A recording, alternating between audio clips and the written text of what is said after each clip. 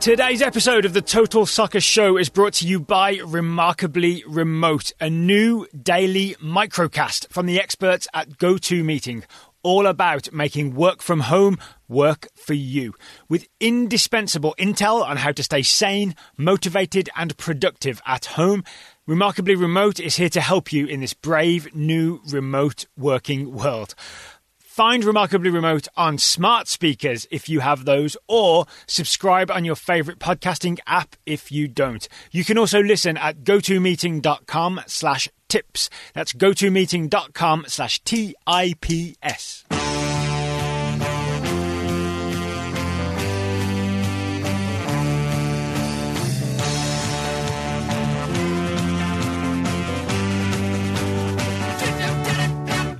Hello and welcome to the Total Soccer Show. My name is Daryl Grove and I'm joined by a man who's fully developed. His name is Taylor Rockwell. Hello.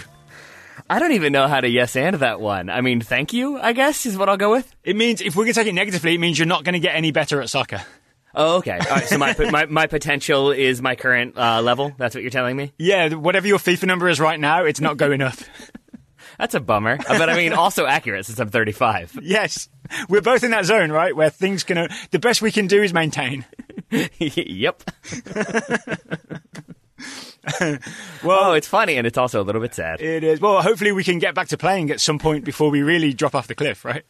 I mean, that would be ideal. I went for a bike ride today, and I'll just say my fitness levels not what they were before the pandemic. Oh, I mean, Taylor, mine were just coming back, right? You know, I just got back to playing after almost a year out. I'd played my first 2 games, and then the pandemic. It's almost like the pandemic was designed to stop my soccer career. I mean, it feels like it was. That's probably why it was deliberately designed. We know now it was intentionally spread so that Daryl would not be able to play soccer along the timeline that he wanted. So it is a conspiracy. It's a It Daryl soccer conspiracy. It has helpfully been timed so that my leg was able to heal. Do you remember when I only had like half the skin on my leg I was supposed to? Yes. That's kind of recovered. Oh, you're the Harry Kane of Virginia Adult Soccer League. Exactly. All right, Taylor, we are not here today to talk about the Central Virginia Soccer Association. Me and my big head.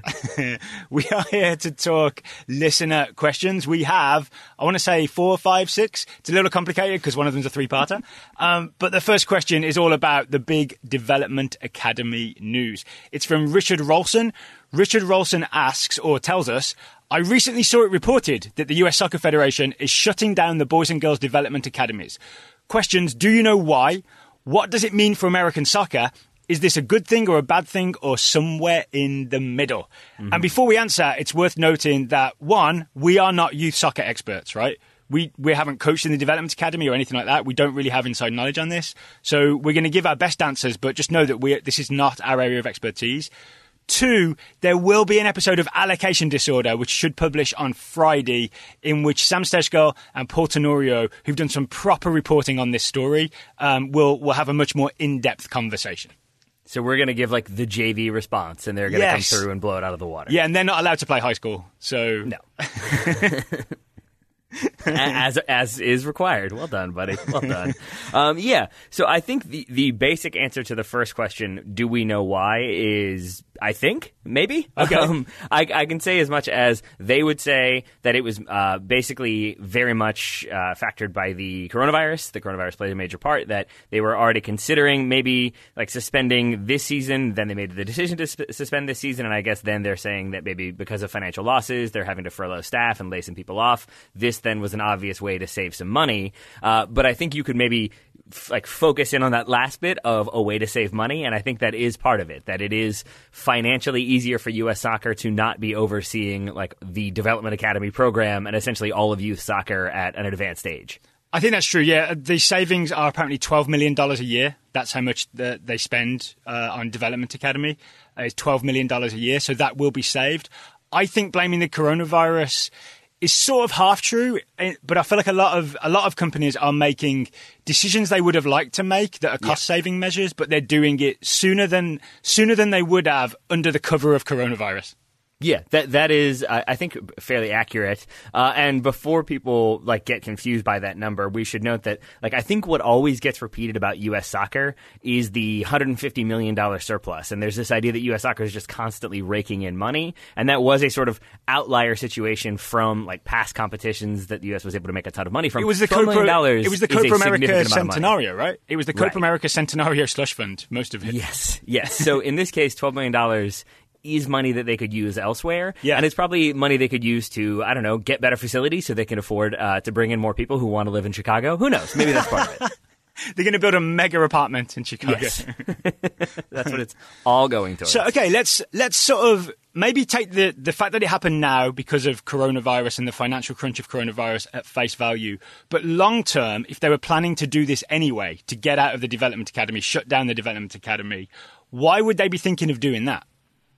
I mean, I think the basic answer can probably be boiled down to they don't want to be overseeing all of youth soccer in the country. I think it's a big thing that takes up a lot of time that I think if you remove that responsibility from their plate, they can focus on other avenues that maybe they would rather spend their time and focus their time. And I do think, maybe going back to the coronavirus thing for a moment, we know that there was some discussion about keeping it going. They were going to fund it for another year. They wanted to at least have another season so it didn't kind of end abruptly. And I think that was, even then, sort of with an eye towards, but maybe after that, we're going to look at shutting it down or reducing our involvement in it. Yeah. And this does seem to have been a way for them to say, okay, we can pull out now and kind of leave it up to everybody else to figure out how best to pursue it from here. So, yeah, I think this is sort of an admission that maybe the idea of a federation running this massive youth program wasn't necessarily a success. I mean, we know from talking to some youth coaches and some parents of players in Development Academy programs that the way that US Soccer made some decisions, the Player Development Initiative and the build-out line,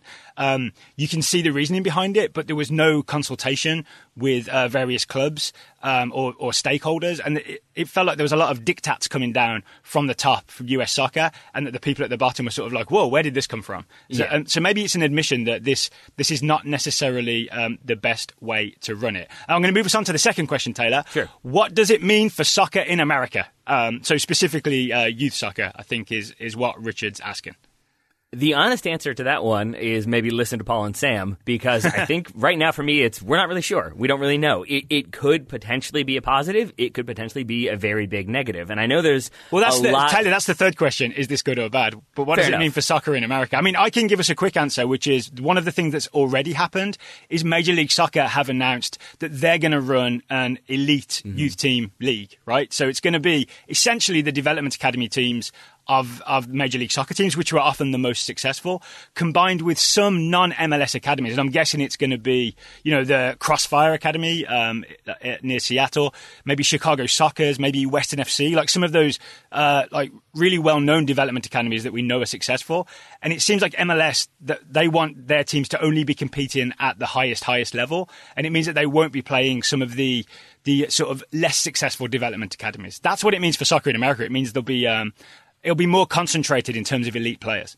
I think that is the likely way they go. There is some speculation that maybe they will only have MLS academies. That's something that some owners have wanted reportedly, but others want it to be a bit more inclusive. Then there's the question I've seen an MLS statement that says we will include non-MLS teams in this. Yeah, I'm referring to, I think at the time there were conversations from different owners about what different owners wanted. So it's good that they've gone that route. But then Agreed. I think, have they settled the USL issue? No, I think USL is maybe going to do its own thing for a little while and then maybe eventually be absorbed. And I know, for example, the only thing we know for sure here in Richmond, right, we have Richmond United, the academy here that was a development academy. They have gone and joined the ECNL, which was sort of like the rival to the development academy. Yeah, and they are not alone in that one. Yeah. They have expanded their numbers pretty drastically since this happened, and had already been doing so on the girls' side of soccer. Yes. I think they've added 2 or 4 teams at this point, but that had already been sort of a thing that was happening because ECNL on the girls' side was, I believe I'm correct in saying, stronger than the girls' development academy side. So we've been talking mostly boys so far, right, because this involves a lot of MLS academies. On the girls' side, for people who don't know, ECNL was the dominant league, right? It's where all the best clubs played, was in ECNL. Until about 3 years ago, so US Soccer started the Boys Development Academy in 2007, right? The Girls Development Academy didn't start until 3 years ago. and they really muscled into ECNL space and put a lot of pressure on elite players to join development academy teams and to get clubs to leave the ECNL. That's, I think, where the most damage has been done here, because a lot of people had to sort of make like an A or B decision 3 years ago, and the clubs and the players that chose to go development academy, from what I've seen, they feel very betrayed, right? Because they were told this is going to be the future, this is the way to go, and now that decision's been reversed. Yeah, I mean, so at the very basic level of what does it mean for soccer in America, it means that the United States Soccer Federation is probably even less popular than it was with some club coaches, because now you will have to have clubs. I think it's 14 on the boys' side have already applied for and been accepted to the ECNL, which means that you'll have better competition there theoretically, but it still is a lot of teams that have to kind of be sorted out, because we're talking about, I think the numbers I saw where there were 81 U19, 88 U17, 94 U15 teams. That's 263 teams just in those three age groups that are like already sort of having to move around. Obviously, some of them from the same club, but still, it's a lot of clubs that now have to land and kind of reconfigure and figure out new divisions, figure out new travel schedules, because that's a big part of it now. If you have fewer teams in different areas, then it's going to be more challenging in terms of the expenses and the travel time. I guess I don't want to say upside, but the sort of advantage of doing this during the coronavirus is that soccer is not currently happening, right? Mm-hmm. So you do have time to like have this very weird downtime that we've all got around the world to figure out which league do I join and what does the future look like. So at least there's this little pause that everybody's got to try and figure it out. I still don't like that US Soccer just pulled the rug out from underneath everybody in this surprise fashion. But at least there is time to figure things out.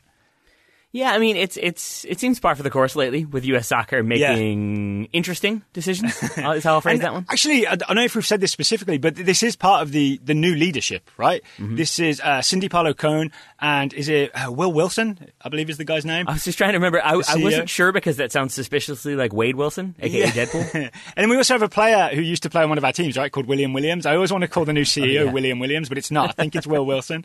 It'd be interesting if Will Williams took over. Oh, he'd definitely have some things to say. But I think this is like new leadership, and this is a decision they were going to make, it looks like, in the future, and they've just decided to do it now because of everything that's happened in terms of coronavirus pandemic and lockdown in the last few months. All right, to the final question, is this a good thing or a bad thing or somewhere in the middle? I think it's all of the above. I think it's probably all the above. I would say, first off, I want to clarify that, again, we are not experts on this subject. There are people out there who... I've changed my mind. I'm an expert. There are people out there who know much more than we do, and I think there are people who are going to take issue with what we say no matter what. But I am right now sort of the mind that this could be a good thing. Yes. I think it is probably somewhere in between, but I think specifically when it comes to like what this means for MLS, because I think what we're going to see is MLS like have the academies, have the high profile other like development academies that aren't MLS related come in, and I think that does strengthen them. There was talk that the U19 age group could be eliminated, and instead we'll see proper reserve teams and reserve competitions. Last year we saw North Texas SC, which is essentially FC Dallas's U19s, absolutely dominate USL League One. Yeah, and I think that helps in terms of like kind of streamlining this system that takes young players and gets them into Major League Soccer, gets them into professional soccer, and sort of develops them quickly, because the idea was that by the age of 19, like most clubs already know, they're signing kids to homegrown contracts at 16, 17 years old, so maybe 19 was an unnecessary thing. So I think it removes some of that. The issue then is that you're, by kind of like combining things and isolating it a bit more, you are making it harder for people who aren't associated with MLS clubs or that higher level development academy, whatever it ends up getting called, that league. It makes it harder for them to find avenues to professional soccer. Yeah, I think it's a good thing for those elite clubs, right? It's a good thing if you're an MLS academy, and it's a good thing if you're one of those academies that is considered good enough to play alongside the MLS teams, because all those teams will get to play each other more and won't be playing against the sort of less talented development academies. And from what I've read, it will also give the MLS and other academies time to enter international competitions and play against, European academies and all that kind of stuff. I think that's probably good for elite player development. So in terms of high-profile players coming through and either getting MLS homegrown contracts or, going over to Europe at 17, 18 or, whatever your passport is, I actually don't think it's going to be a bad thing. It might even be a slight positive in terms of the real upper echelons of talent. So this doesn't mean no more Pulisics, no more McKennies, no more Pamukals, right?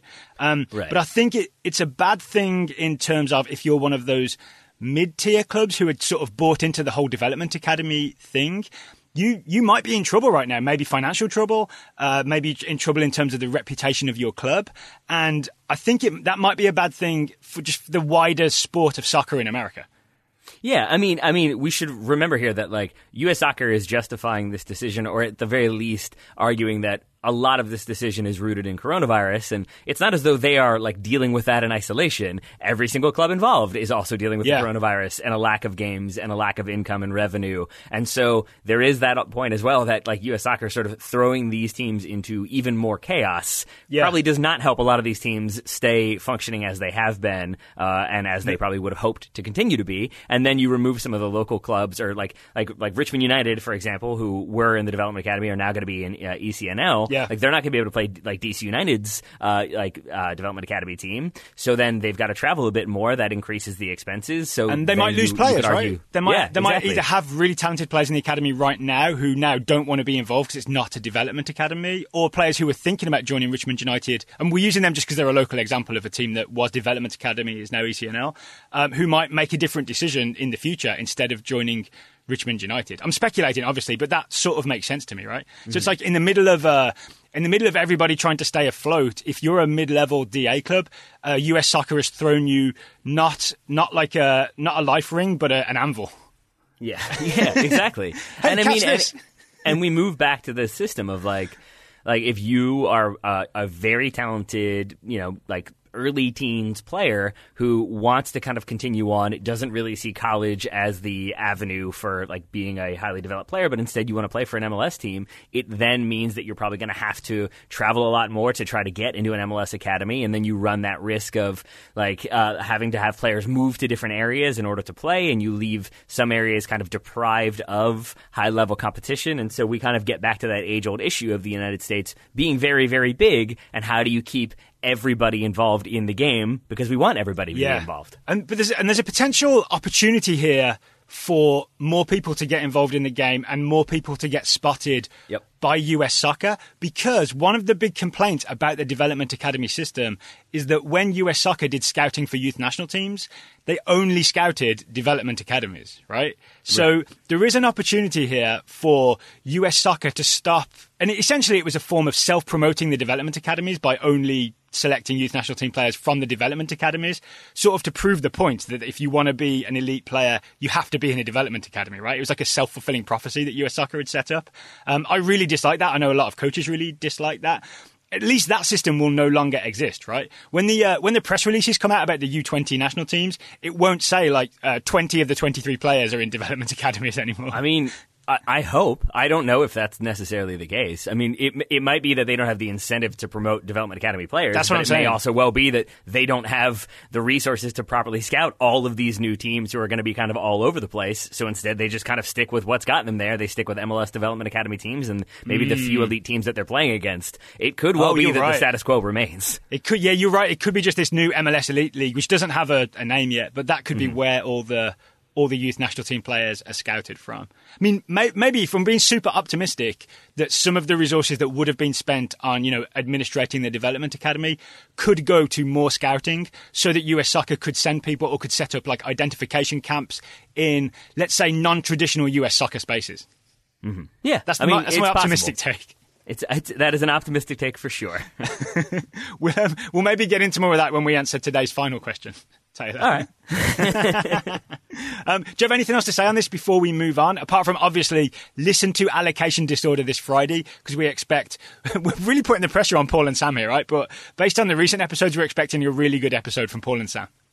Yeah, I mean, I think it's worth listening to them, not just because they are informed and smart and have resources and connections that we do not, but also because I think we both tend to try to see the glasses half full. And it's worth noting that, like, with that in mind, we are probably looking for the reasons why this could be a good thing, and maybe less inclined to look at why this might be a bad thing. And that is fairly universally how this has been perceived as a failure, as this is a step backwards, as this is very bad for U.S. soccer. So I'm assuming Paul and Sam will probably get a bit more into why it could be potentially very bad for soccer in America. Yeah. A lot of people have argued that it's bad because it gives MLS more power, which it does, right? Because they're no longer being overseen by US Soccer in terms of development academy stuff. MLS academies are kind of free to do whatever they want now. And you could see that as a bad thing because it increases MLS's stranglehold on American soccer. I am inclined to see it as a good thing because now MLS academies can sort of do what they want. I mean, I'm in the position where I accept that MLS is the big dog in terms of how soccer happens in the United States. And it's probably not a bad thing to let them do more of what they want to make themselves successful, including at academy level. I also think the Venn diagram of like people who think Major League Soccer is bad for soccer in America and people who think U.S. soccer is doing a bad job is pretty much a circle. Yeah. So like I think then it makes it even more difficult because it's sort of like, oh, U.S. soccer, they're only favoring development academy teams. They're not doing enough to promote soccer everywhere else. And then U.S. soccer withdraws from the conversation and instead kind of leaves it up to everybody else to figure out. And then it's U.S. soccer failing because they're withdrawing from the conversation that some people felt like they shouldn't have even been involved in the first place. So it's a confusing, complex situation, and that's once again why I'm happy to hand it off to Paul and Sam. All right, two final things I want to note on this. Not Development Academy related, but US Soccer News related, Taylor. You've probably seen this as well. There were also two announcements that Brian Remedy, the Chief Administrative Officer, and Tonya Wellock, the Chief Talent and Inclusion Officer, were both let go. So US Soccer really cleaning house and like just straight up firing some people, like not paying their salaries anymore. I think a lot of Development Academy staff also let go. And they've also announced that youth national teams that mostly didn't have coaches. I would jump in really fast to say, like, maybe this is an American thing. I think it's important to note that they were laid off, not fired. Laying off is that different? That, like, there was like budgetary constraints. Like, basically, we can't continue to pay you. We don't have the budget in place. Coronavirus has limited things. Fired tends to imply like malfeasance. You didn't do your job right. We're getting rid of you. You stole Post-it notes. I'm going to hit my lamp to emphasize it. Yeah, it's like a bell that you hit. Yep. But thank you for that distinction because I wasn't aware of it. So Brian Remedy and Tonya Wellock laid off, not fired. Youth national teams on hold until 2021 are the U16, U18, U19 and women's U23 national teams, which mostly didn't have coaches and also didn't have any competitive things going on. But that's a concern that might continue going forward, right? Is that the US no longer fields certain age group national teams? I mean, it's possible. That would bum me out pretty hard. Yeah, let's hope those come back as the coronavirus goes away. Yes. All right. Many more listener questions to answer, Taylor. Mm-hmm. But I think we should get well dressed to answer them. And we can do so with today's sponsor, the Black Tux. That's right. The Black Tux helps you find your perfect fit without leaving home, and they help you do that for free and without the use of a tape measure. Because I feel like we might have a tape measure in our house. I have no idea where it is. It's probably in the drawer where everything goes when you don't have a home for it. Popular question in my apartment, where's the tape measure? Exactly. Yeah. But even then, like, I have like a measuring tape. But the idea of having like the tape that you need for tailoring, the sort of loose one that you can like, kind of measure arm with, I don't know how you use that one. I don't know how to find it, but when I find it, I know how to use it.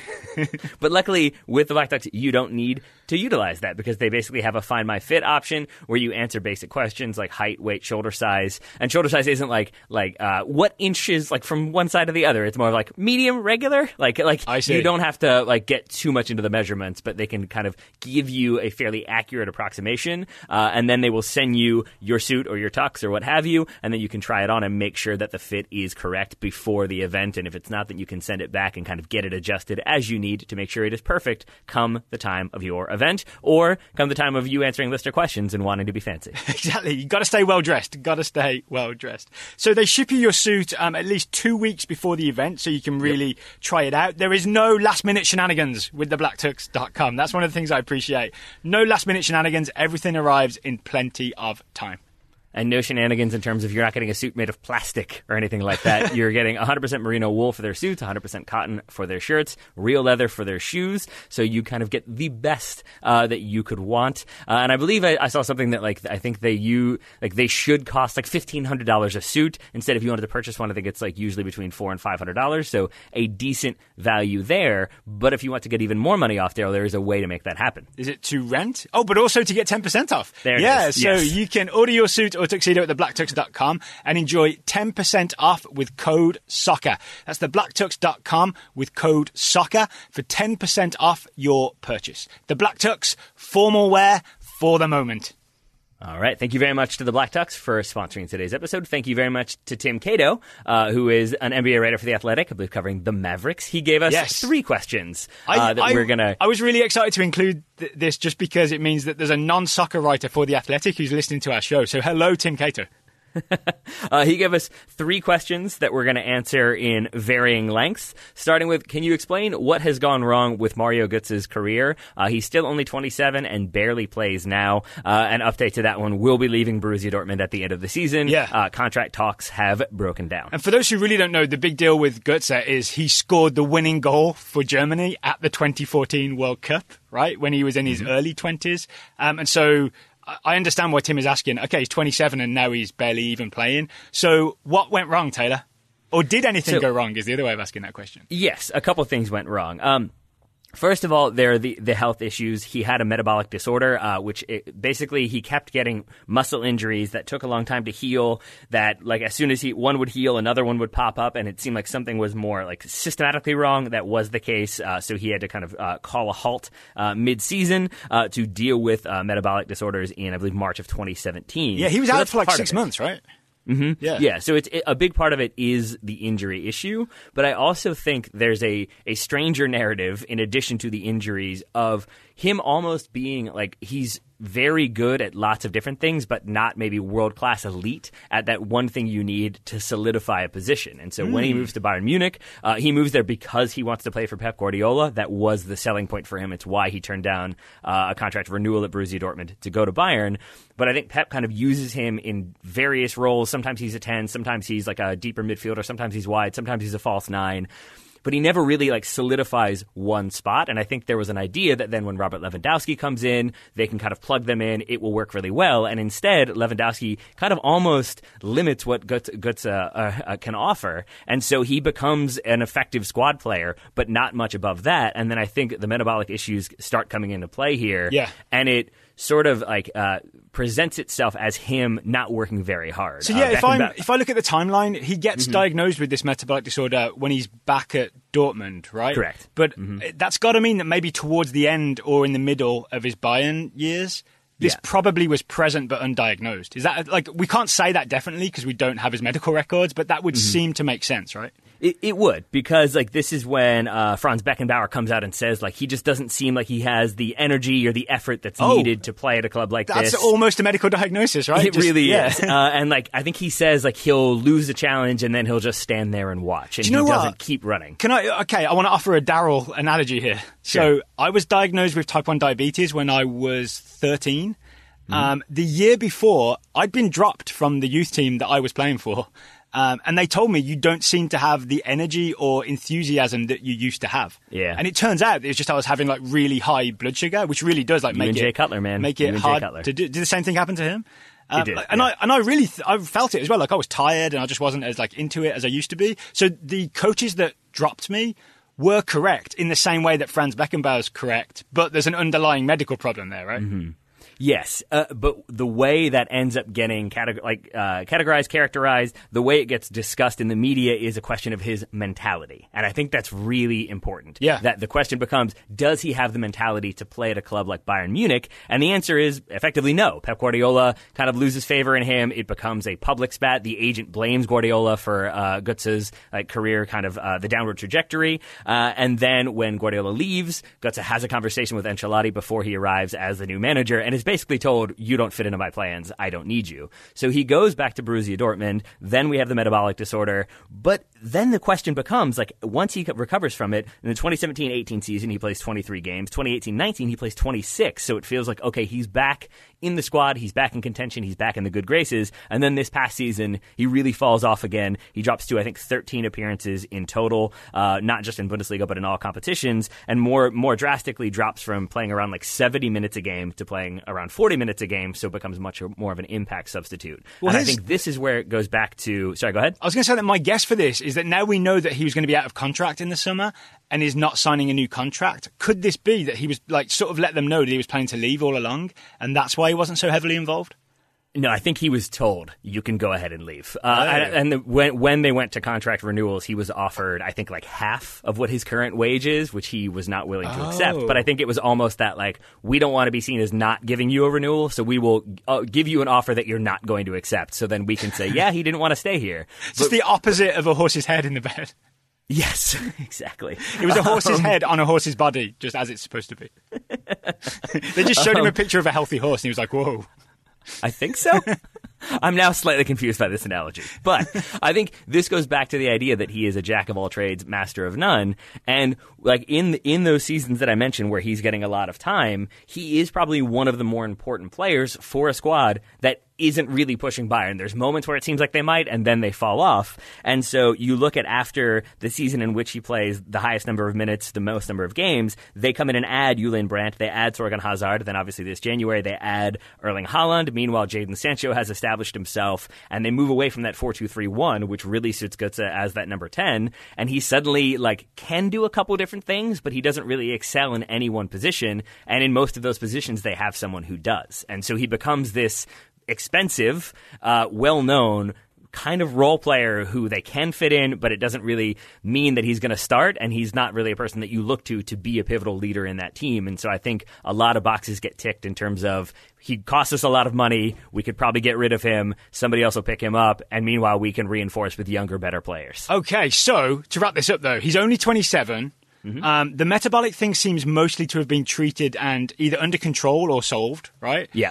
So right now it's more of just that he doesn't quite fit the Dortmund system. Right. He's available on a free transfer. If he chooses the correct next move, you could see Mario Götze back in form, right? You could see the rebirth of Mario Götze's career. And I think bigger picture, like maybe he's never going to be like the sort of Ballon d'Or winning superstar that scoring the winning World Cup goal in 2014 would suggest. But did you know that he was supposed to be the next Messi? Like literally every article that discusses him refers to that. So that's like an unfair thing, right? And also you could argue he's already scored the World Cup winning goal, right? Like most people don't get to do that. Yeah, Messi hasn't done that. You don't have to you don't have to live up to that. You already did it. You can just look at your World Cup winners medal all the time.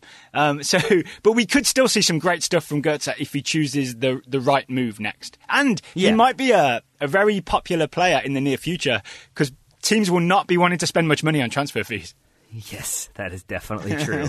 So, like, it's also interesting because when you see him linked with DC United and MLS teams, but then he's also linked with, like, Liverpool and Chelsea and big teams in France, big teams in Germany. So he could really go to a lot of different places, and I think, to your point, it is sort of very important which one he chooses and what he has promised in terms of his importance within the squad. Yeah. Because he still could definitely rebound and become an important player for Germany and an important player at club level and sort of move back towards being one of those big players that we all kind of know. Or maybe not. If he chooses the wrong route, then maybe he continues to kind of decline a bit. Yeah, I don't want him to be a big player like he was when he had the metabolic disorder.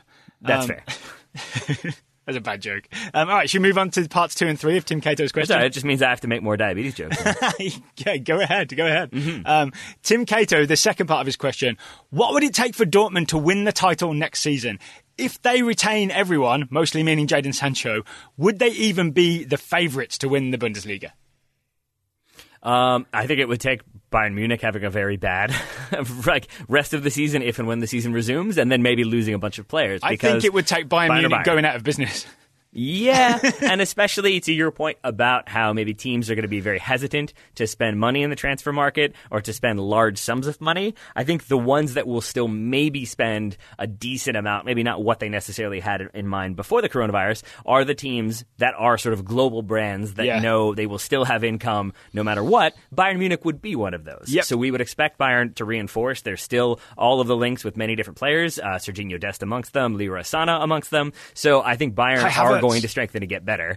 So it would require, and Kai Havertz as well, so it would require Bayern to basically not strengthen. I think that's like part number one. And they've also just signed Hansi Flick to a new longer-term contract, right? So they've kind of settled their coaching woes. They have a coach in place that they trust for the at least medium-term future.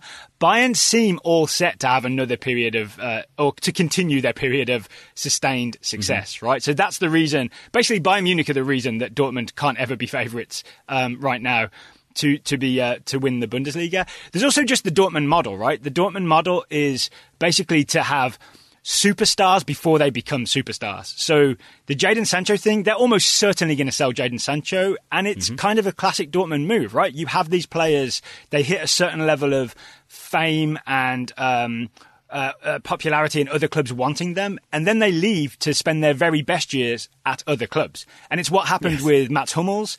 It's what theoretically should have happened with Mario Götze, right? He spent like his mid-20s at Bayern Munich. Lewandowski is a big one, yeah. Kagawa, yeah. So a lot of players, essentially, the Dortmund model is to have young superstars, and as they hit their peak, they move on to a slightly bigger team.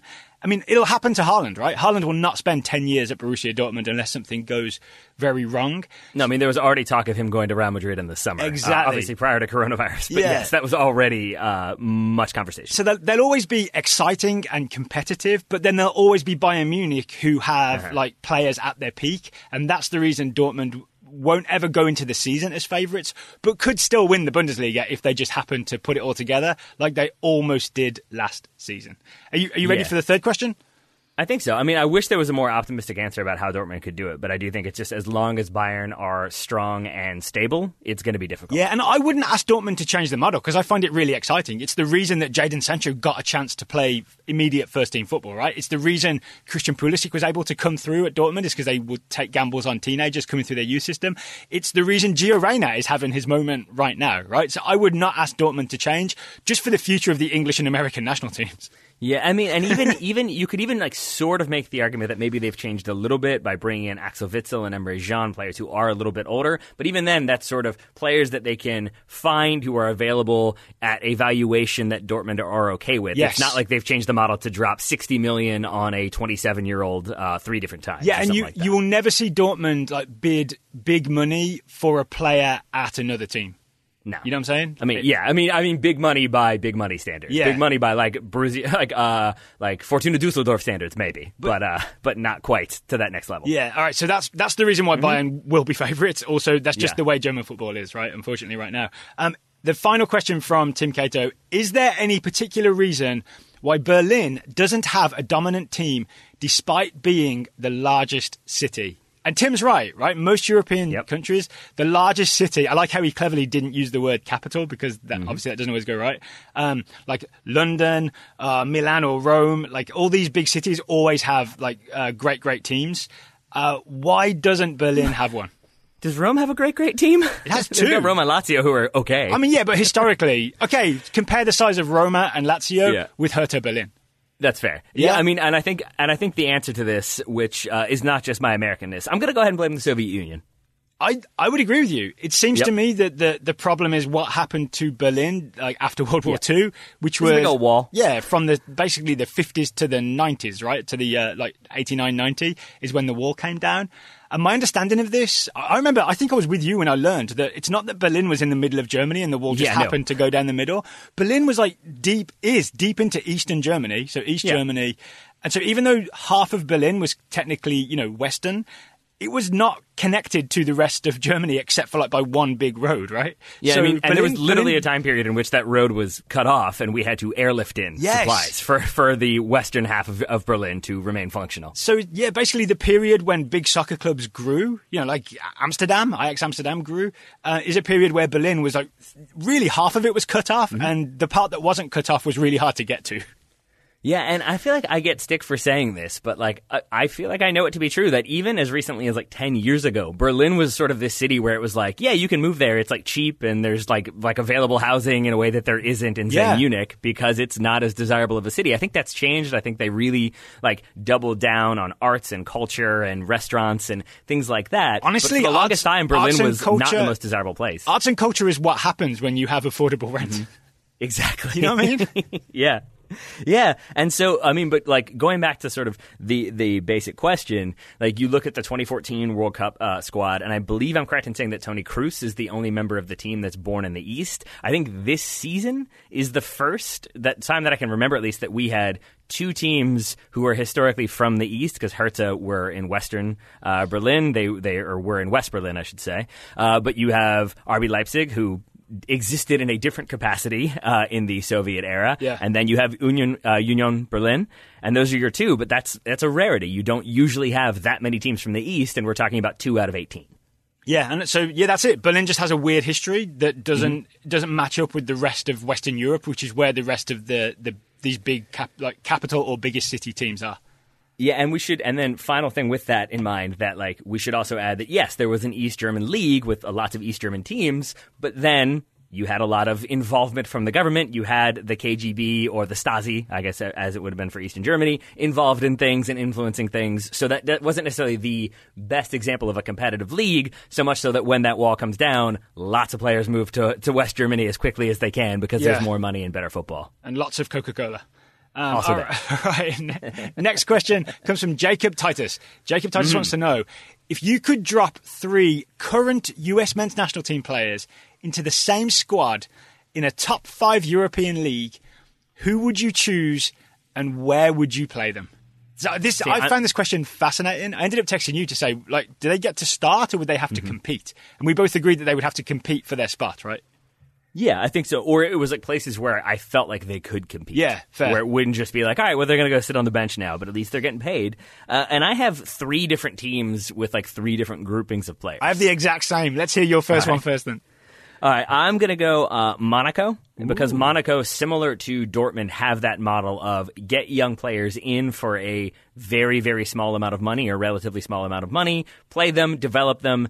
Like maybe they get very good and you have a strong season, but then you sell them on for a lot of money. You kind of continuously reinvest that. And I feel like Paxton Pomykal, Uli Yanez, Jesus Ferreira, and maybe even Serginho Dest, though he's probably going to Bayern Munich. Dest could basically play for all 3 teams that I have listed here. But those 3, Pomykal, Yanez, and Ferreira, I feel like could go to Monaco, especially a Monaco that I think are currently 9th in the French league, and could probably find some playing time, work hard, get into that first 11, maybe raise their valuation, and maybe do well in the league, but maybe get sold on in a couple seasons. I like it. The only part I don't like is sending Dest there, because I think he's already on a path from Ajax to Bayern. He doesn't need a diversion to the south of France. Nah. My first one is Spurs. I would send to Tottenham Hotspur Josh Sargent as the Harry Kane backup. Okay. So anytime Harry Kane's injured, or, you know, if they just want to rest Harry Kane, Josh Sargent is the guy that gets to play in the Premier League in his place. He wouldn't have the pressure of starting, but he would have the sort of the good fortune of playing whenever Kane is injured. I think it would be a good squad to be a part of. I think there's a spot to compete there. Similarly, Reggie Cannon would join him at Spurs. Spurs have long needed a right back, right? So Cannon would be competition. You don't think Serge Aurier is getting the job done? I'm not a huge fan, so I think he'd be Serge, I'm a defensive liability Aurier? Oh, no, I'd actually say Serge Aurier is decent defensively.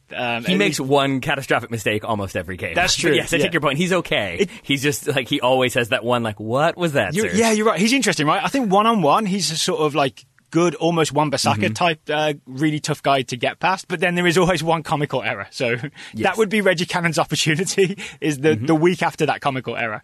And then Spurs need their midfield strengthening. I would send Paxton Pomykal there to compete for a spot in Tottenham's midfield. So this is like 3 guys who kind of need a move either within or to Europe, who I think could really compete for a spot at a big team like Spurs.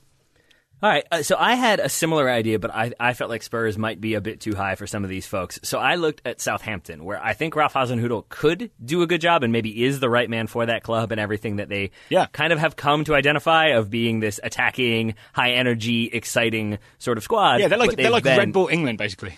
Yeah, but they've been not particularly successful defensively. It is worth noting here that like the American problem of goals and strong attackers is very, very revealing, because there's so many teams that need attackers that if we had 3 very good attackers, you could put them on. Like Schalke, I really wanted to put a bunch of people, but I basically had Serginho Dest going to Schalke and then ...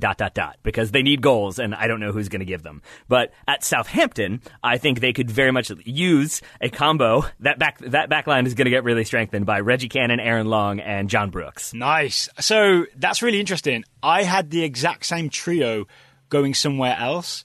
I had them going to Real Mallorca to play in La Liga together because they would strengthen Mallorca. And my thinking behind it was actually after listening to your interview with Alexi Lalas when he talked about his the defense that played together so many times in the build-up to USA 94, that they all sort of were just this solid unit. Do you remember the moment when Alexi was talking about if Colombia did go wide and start crossing in, we just knew how to deal with that? Yeah. And I think it was just the reps that team got playing together. So I would love to have US defenders just getting reps every week together so they become a unit that we can then take to the national team level. So I've like shoehorned my thing in there for Cannon-Brooks and Long, but I'm still interested in yours at Southampton. No, I like that. I mean, it's just basically that I think they could come in. I looked at Southampton's defense, and like there are some names in there, but there's nobody that I look at as being like, yeah, they're untouchable. Yeah. There's no chance that anybody's going to be able to like knock that person out. I do think there's a chance that you could get John Brooks and Aaron Long starting as your two center backs at Southampton, and I think I do have the faith in Reggie Cannon to go in there and be a strong right back for them. Then I've got one more club. By the way, they were linked with Aaron Long. Yeah, I think it was them and West Ham, but I looked at West Ham and just thought, no, David Moyes, I'm okay with you. And then my third club, my last one, is one that I probably not, like, this is not unconnected, is, I already mentioned, is Fortuna Dusseldorf, where I had Miles Robinson, Dwayne Holmes, and Jordan Morris going to Fortuna Dusseldorf. Can Jordan bring his dog? That's the question. And his family as well. I mean, I doubt he goes.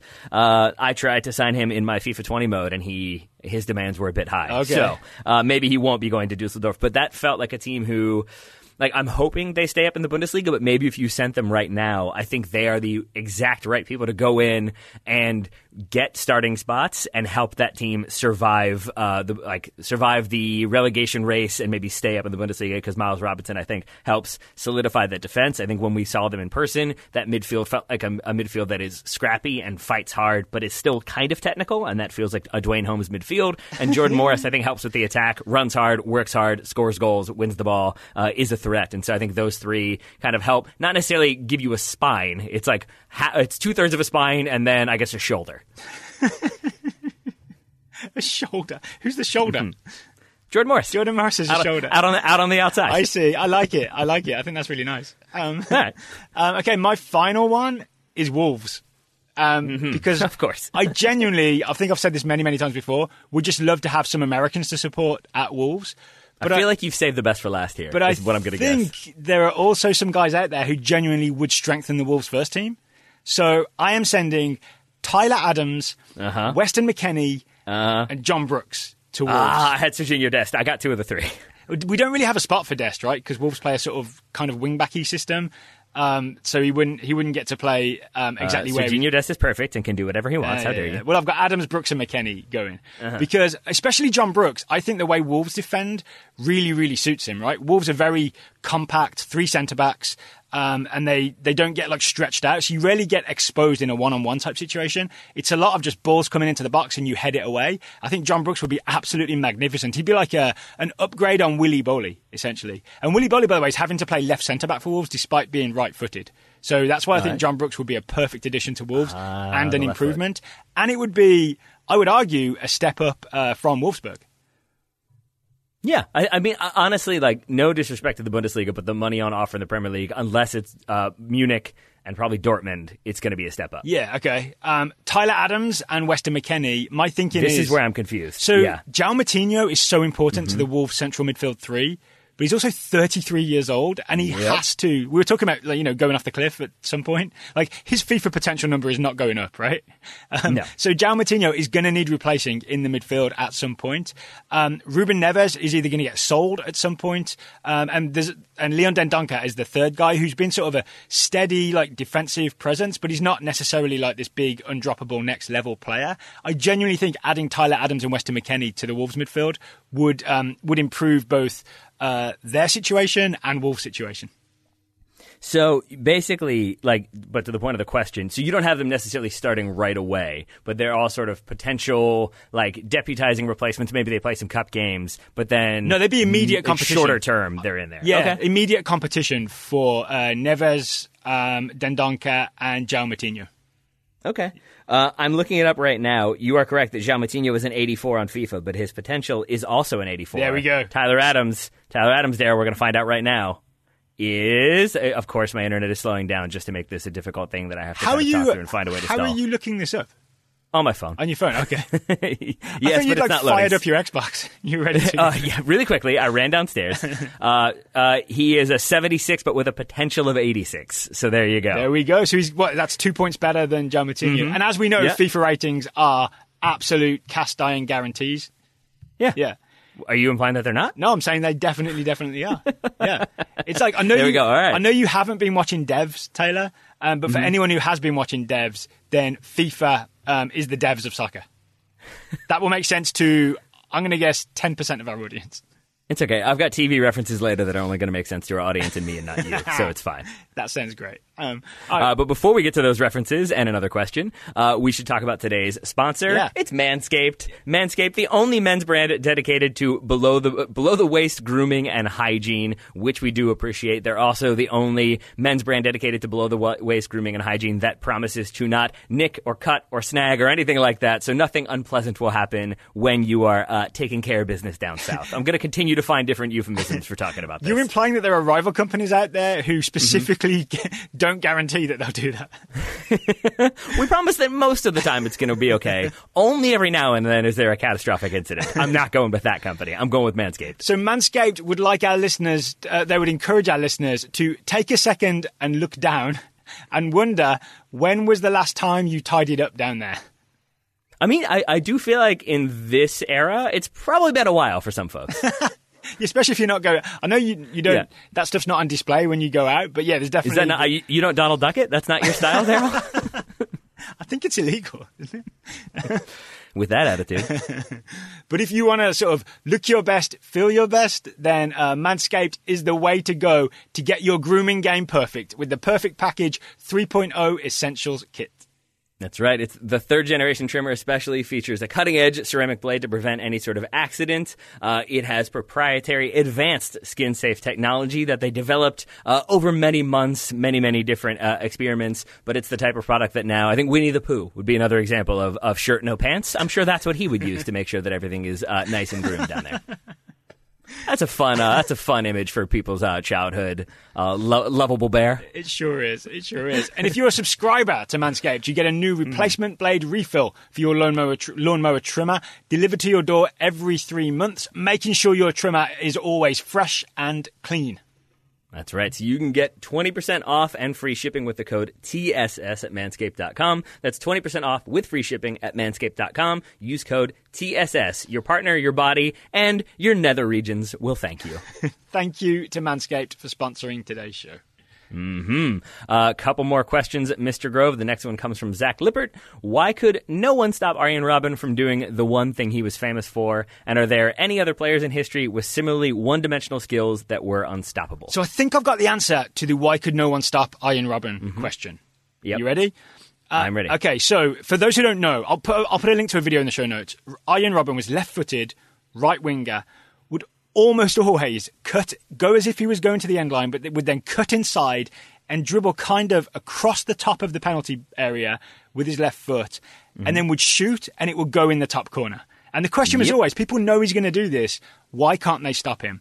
I have watched many Arjen Robben goals this morning to try and figure this out, and I think I know. Okay, you ready, Taylor? So almost always, Arjen Robben, defenders get him so that he is not just dribbling laterally. He's going a little bit backwards. So if you're a defender, you think, I've done my job. I've got this scary guy dribbling away from goal. He's not facing goal. He's not even facing side on. He's facing slightly backwards. All is good. But the thing that Arjen Robben has is this weird shooting technique where he can like swivel his ankle and get his plant foot in the correct shooting position even when he's facing the wrong way.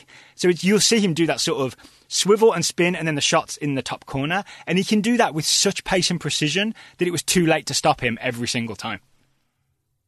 That's really interesting. Yeah. So how did you go about figuring this out? Like, what was there one specific clip when you were like, I've got it? Well, I managed to find, and this is the link I'll put in the show notes, a video of like Arjen Robben scoring the same goal 100 times, basically. And I just sort of freeze framed it every time to see, one, what the angle was. And the angle was always slightly diagonally away from goal to the point where defenders will think, all right, I'm doing my job, right? He's not dribbling at goal. He's not dribbling into the area. I'm doing well. I don't need to go and like get in his face and close him down because I'm pushing him in a defensive way. I'm pushing him away from goal. All is good, right?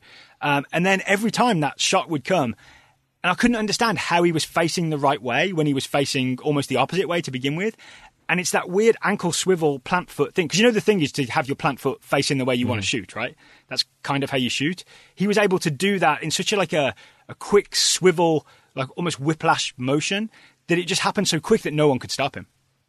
All right. I'm down with that being the answer, because mine is a bit more like based on our experiences as players, but we never played anybody quite like Arjen Robben. Luckily, right? Luckily. Yeah, I mean, mine would be, I think that makes a lot of sense. The only thing I would add is just that, like, he is very, very much one-footed, but that is not to say that he's exclusively one-footed. And we have played against people who we knew he's only going to shoot with his right foot, so as long as you keep him on his left foot, he's never really going to get a shot off. And eventually we'll try to cut back, and then you can poke that ball away. Arjen Robben still could shoot with his opposite foot, and more to the point, could also get to the end line and was very, very fast. And so I think even if you're a defender who thinks, don't let him cut inside, you're still fundamentally thinking, but I also want to shut him down. Yeah. And so if it feels like he's going to go to the end line, you're going to try to take that away, and now you've opened up that little bit of space. Yeah. So it's still worth noting that he's a world-class player who's capable of other things. Yeah. I think was just very good at baiting people into then allowing him to pull that shot So off. if I'm understanding you correctly, it's the, like, you can see the video of him scoring the same goal over and over and over again.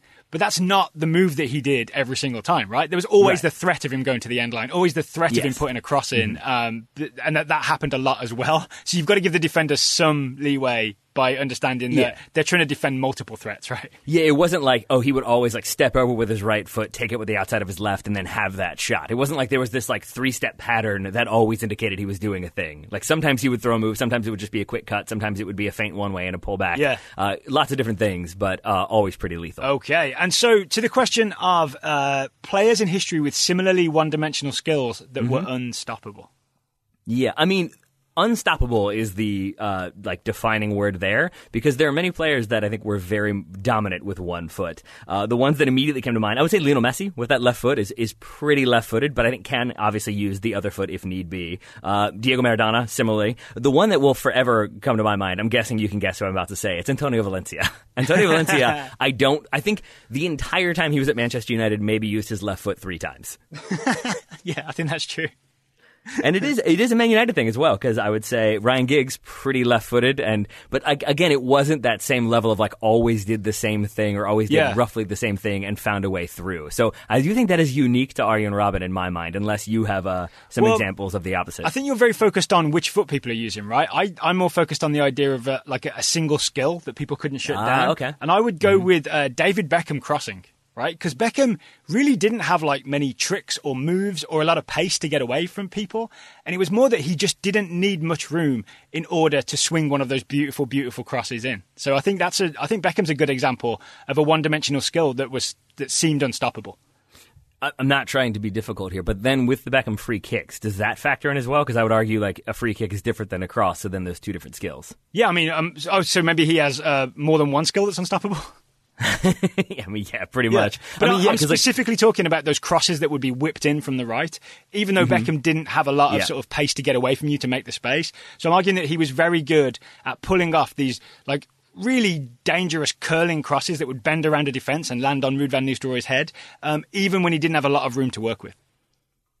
Yeah, that makes a lot of sense to me. I'm now thinking about other players with like one type of style. And it's difficult because I think you're right that there are those moments like David Beckham with the way he would deliver crosses, with the way he would deliver free kicks. Maybe Roberto Carlos with the way he took free kicks as well. But obviously he had other hitting them skills really that hard and weren't mostly quite missing. defining. Yeah, but like use the kind of outside of the laces to put that crazy spin on it. Yeah. It was more than just that one free kick, I promise. Though that one free kick will always reign supreme. Do you have any more in this category? I mean, like it doesn't quite work because it's 2 different skills. But I would almost say like Kylian Mbappe's acceleration but then deceleration is a like very unique skill. Like I think of him as being one of the fastest players in the game, but the way he can then slow down on a dime, like it really does put defenders at an incredible disadvantage, because by the time they're able to maybe catch up to him, he can stop on a dime, they will run another 10 yards and then he can get wide open for a shot. You could also put in this category like the really, really tall players that would like just be unbeatable in the air, like Jan Koller or Peter Crouch, or that guy that you could always almost guarantee that if you could send a long ball forward, they could flick it onto someone or they could hold it up. Yeah. I have a hard time saying that Peter Crouch was unbeatable the way Jan Koller was, but I think that's just because I find Jan Koller terrifying. Yeah. But I'm talking unbeatable in the air, right? Yeah. You can be as good a centre-back as you want, but if Crouch manages to get body position, which he was quite good at, or Jan Koller manages to do it, there was a good chance that they were at least getting their head to it.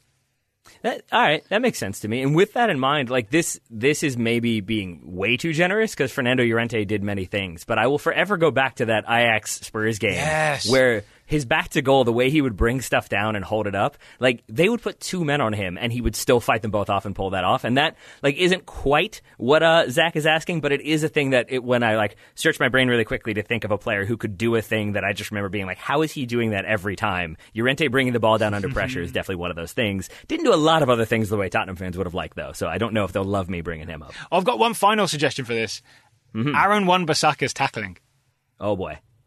I love that man so right? much. I'm not He makes me so one-dimensional sounds harsh, but I'd argue one-dimensional is harsh on Ian Robin's skill, right? Yeah. But I've seen, I can't remember who it was. I saw a recent Premier League player complain that he's like so.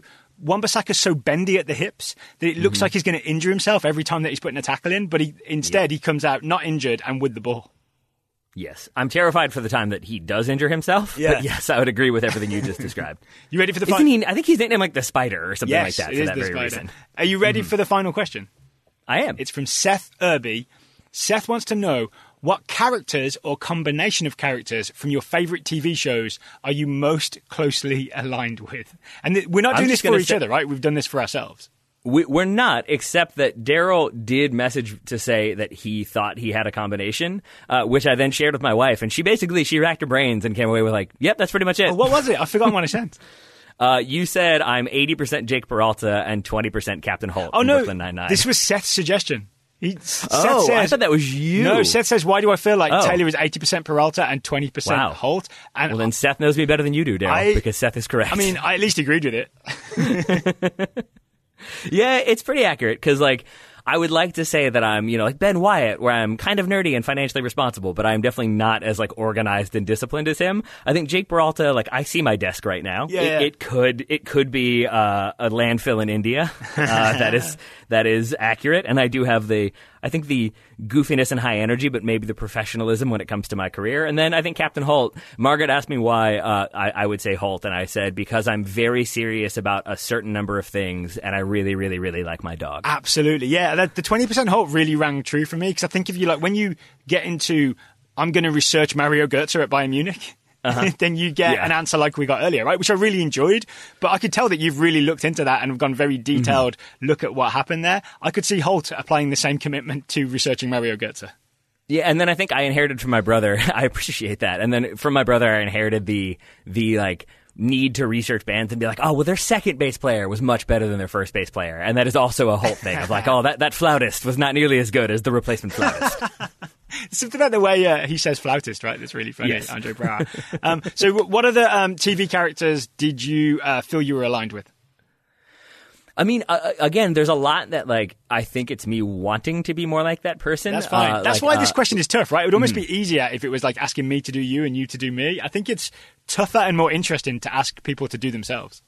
Yeah, like I think like some people like would maybe go Ron Swanson for me, but I feel like I'm a bit more Leslie Knope. But again, I don't know if I have the energy and discipline to get nearly as much as she does done. But I think I have a lot of intensity that sometimes is borderline annoying to people, and a lot of like the upbeat vibes that sometimes can be a bit much. I think my brother once told me like, you don't have to be like upbeat and optimistic all the time, right? So maybe that's part of it. That's maybe one for me. I had one for you, but I was curious to hear some of yours first. Yeah, I've got like a handful for myself. I would say my wife suggested this, and I agreed with it. Chris Traeger from Parks and Rec. I think I sometimes have his annoying optimism. Yeah, I could see in that. a sort I of could like, see that. we can do this. Everything's great. Like, let's keep going kind of way. Yeah, that my wife doesn't always appreciate. But here's the thing, and this is where I get into being a Parks and Rec nerd, is that he is like my frustration with Chris Traeger is that he's optimistic, but he's also optimistic because he never actually has to deal with anything negative himself. He always says other people do it, and you are a person who will deal with the negative and kind of like in a blunt but not like unflattering or rude sort of way. So I feel like Chris Traeger should wish he were more like you. Oh, wow. That's what All I right, I'll take that. I'll take that. If we're sticking with Parks and Rec, I've got two others. He did have a debilitating illness as a child, though. So Did there he? is that. What was it? It was the thing that like he was supposed to die when he was really young and he didn't, but that's why he's obsessed with being healthy now. Oh, yes. I've also cooked many a veggie burger. Two other Parks and Rec characters. I've got Leslie Knope's belief that other people will do the right thing, and I'm often let down by that. And I would say I've got Andy Dwyer's clumsiness. You have seen me knock stuff over in the office a million times, right? I would go with lack of grace. Maybe you have Deandra Reynolds' lack of grace. So that might be it. The other thing I think I've got from The Sopranos, Tony Soprano's annoyed deep breath. Not his sense of menace, but that long deep breath he gives out when he's really frustrated. You eat way more quietly, though. I've spent enough time with you to know that if you didn't, we'd have issues. That man is the loudest acting eater I've ever heard in my life. I've also given myself, from The Wire, Bunk's stoicism. You know, sometimes about that Bunk will sometimes just be like, "Yeah, that's the way it is." Yeah, let's just move on. Yeah, yeah. I could see that. I think, I think I always go in like immediately to the flaws, and I'm just like, yeah, but you're not a womanizing alcoholic, so yeah, I'm only taking pieces of people's characters here. It's not the main thing. And then my final one is I've got Brandon Stark's ability to walk into animals. I don't know if you knew that. I did not know that. That's really troubling. Yeah, it's a Total Soccer Show exclusive. I feel like I didn't even think about Game of Thrones. There's definitely a Ned Starkian like, well, this is how it's supposed to be, and even though it's not going to be the right way to do it, I feel like this is how it should be done, and therefore we're going to go this way. I've probably got that level of maybe thick-headedness is one way of Plus, seeing you're it. always chopping off guys' heads. I mean, you know, if you don't do the crime, however marginal, if you don't want to get your head cut off. I think that is the official Rockwell motto. Do you know what? Looking back on Game of Thrones, that poor guy in the first episode who gets his head cut off, that guy was right. The whole of the rest of Game of Thrones is a justification of what that guy was saying. Yeah, I mean, if we maybe some spoilers for Game of Thrones. Yeah, like they establish very, very early that Ned Stark is sort of too beholden to his principles to maybe see the writing on the wall. And it is the case that like he really could win Game of Thrones like 4 different times in that first season and just he tells Cersei. I mean, come on now. You can't tell her what you know. You know how that's going to play out. And it plays out exactly as we thought it would. So maybe no one should aspire to be like Ned Stark, even though that was the entire narrative for the last 2 seasons. But I'm not even talking about Ned Stark. I'm talking about the guy that he kills in the early rounds of the first episode. That guy was right all along. That guy, I don't know, I feel like everybody on Game of Thrones owes that guy an apology. I mean, he abandoned his post, yeah. This will not resonate with you because you have not watched The American Office, but you are pretty much definitively Oscar Martinez from The Office. I know who Oscar is, yeah. Yeah, you are very much Oscar, because Oscar is the one who, I think there's like literally an episode where he refers to like himself and Jim and Pam as like the rational crew or like the level-headed crew in The Office. I think he also has an inherent distaste for working in an office, but recognizes he has to. And I feel like you definitely do not love working in an office.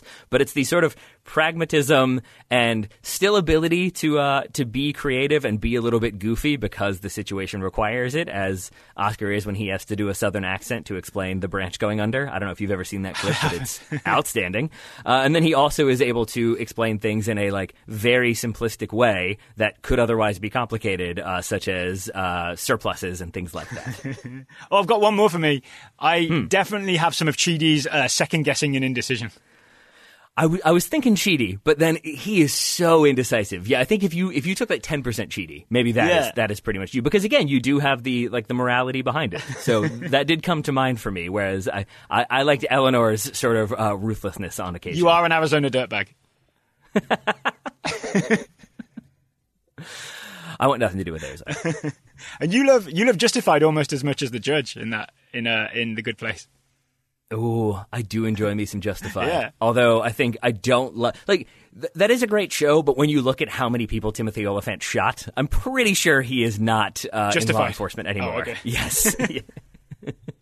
I do appreciate that they, about 4 episodes into that first season, they abandoned the consistent thing of having to say the shooting was justified. Yeah. We didn't you can just assume from then on that it's going to be justified. Do you have any more for yourself?